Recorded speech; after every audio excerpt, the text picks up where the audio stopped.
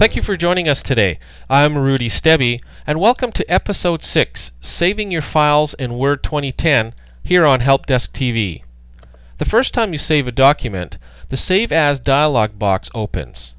It invites you to give a file a name and choose a folder in which to store it.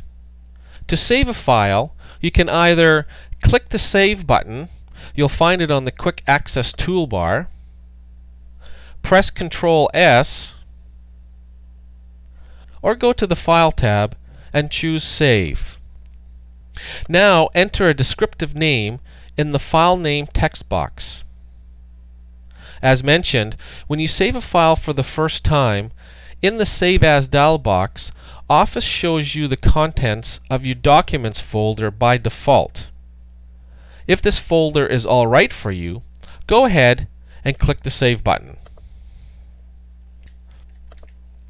To store the document in another folder of your choice, click the Browse Folder bar in the lower left-hand corner of the dialog box to open the navigation pane and look for the folder you wish to save your document in.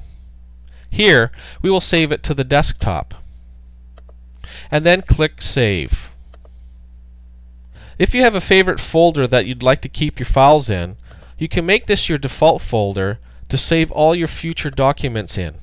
All you have to do is go to the File tab and choose Options and then the Save category.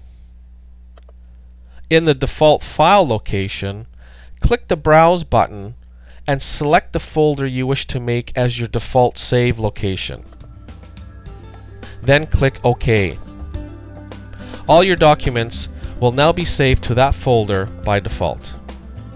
I hope you enjoyed today's Help Desk TV.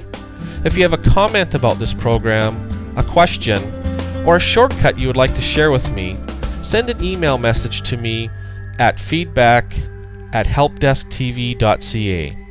Thanks for watching.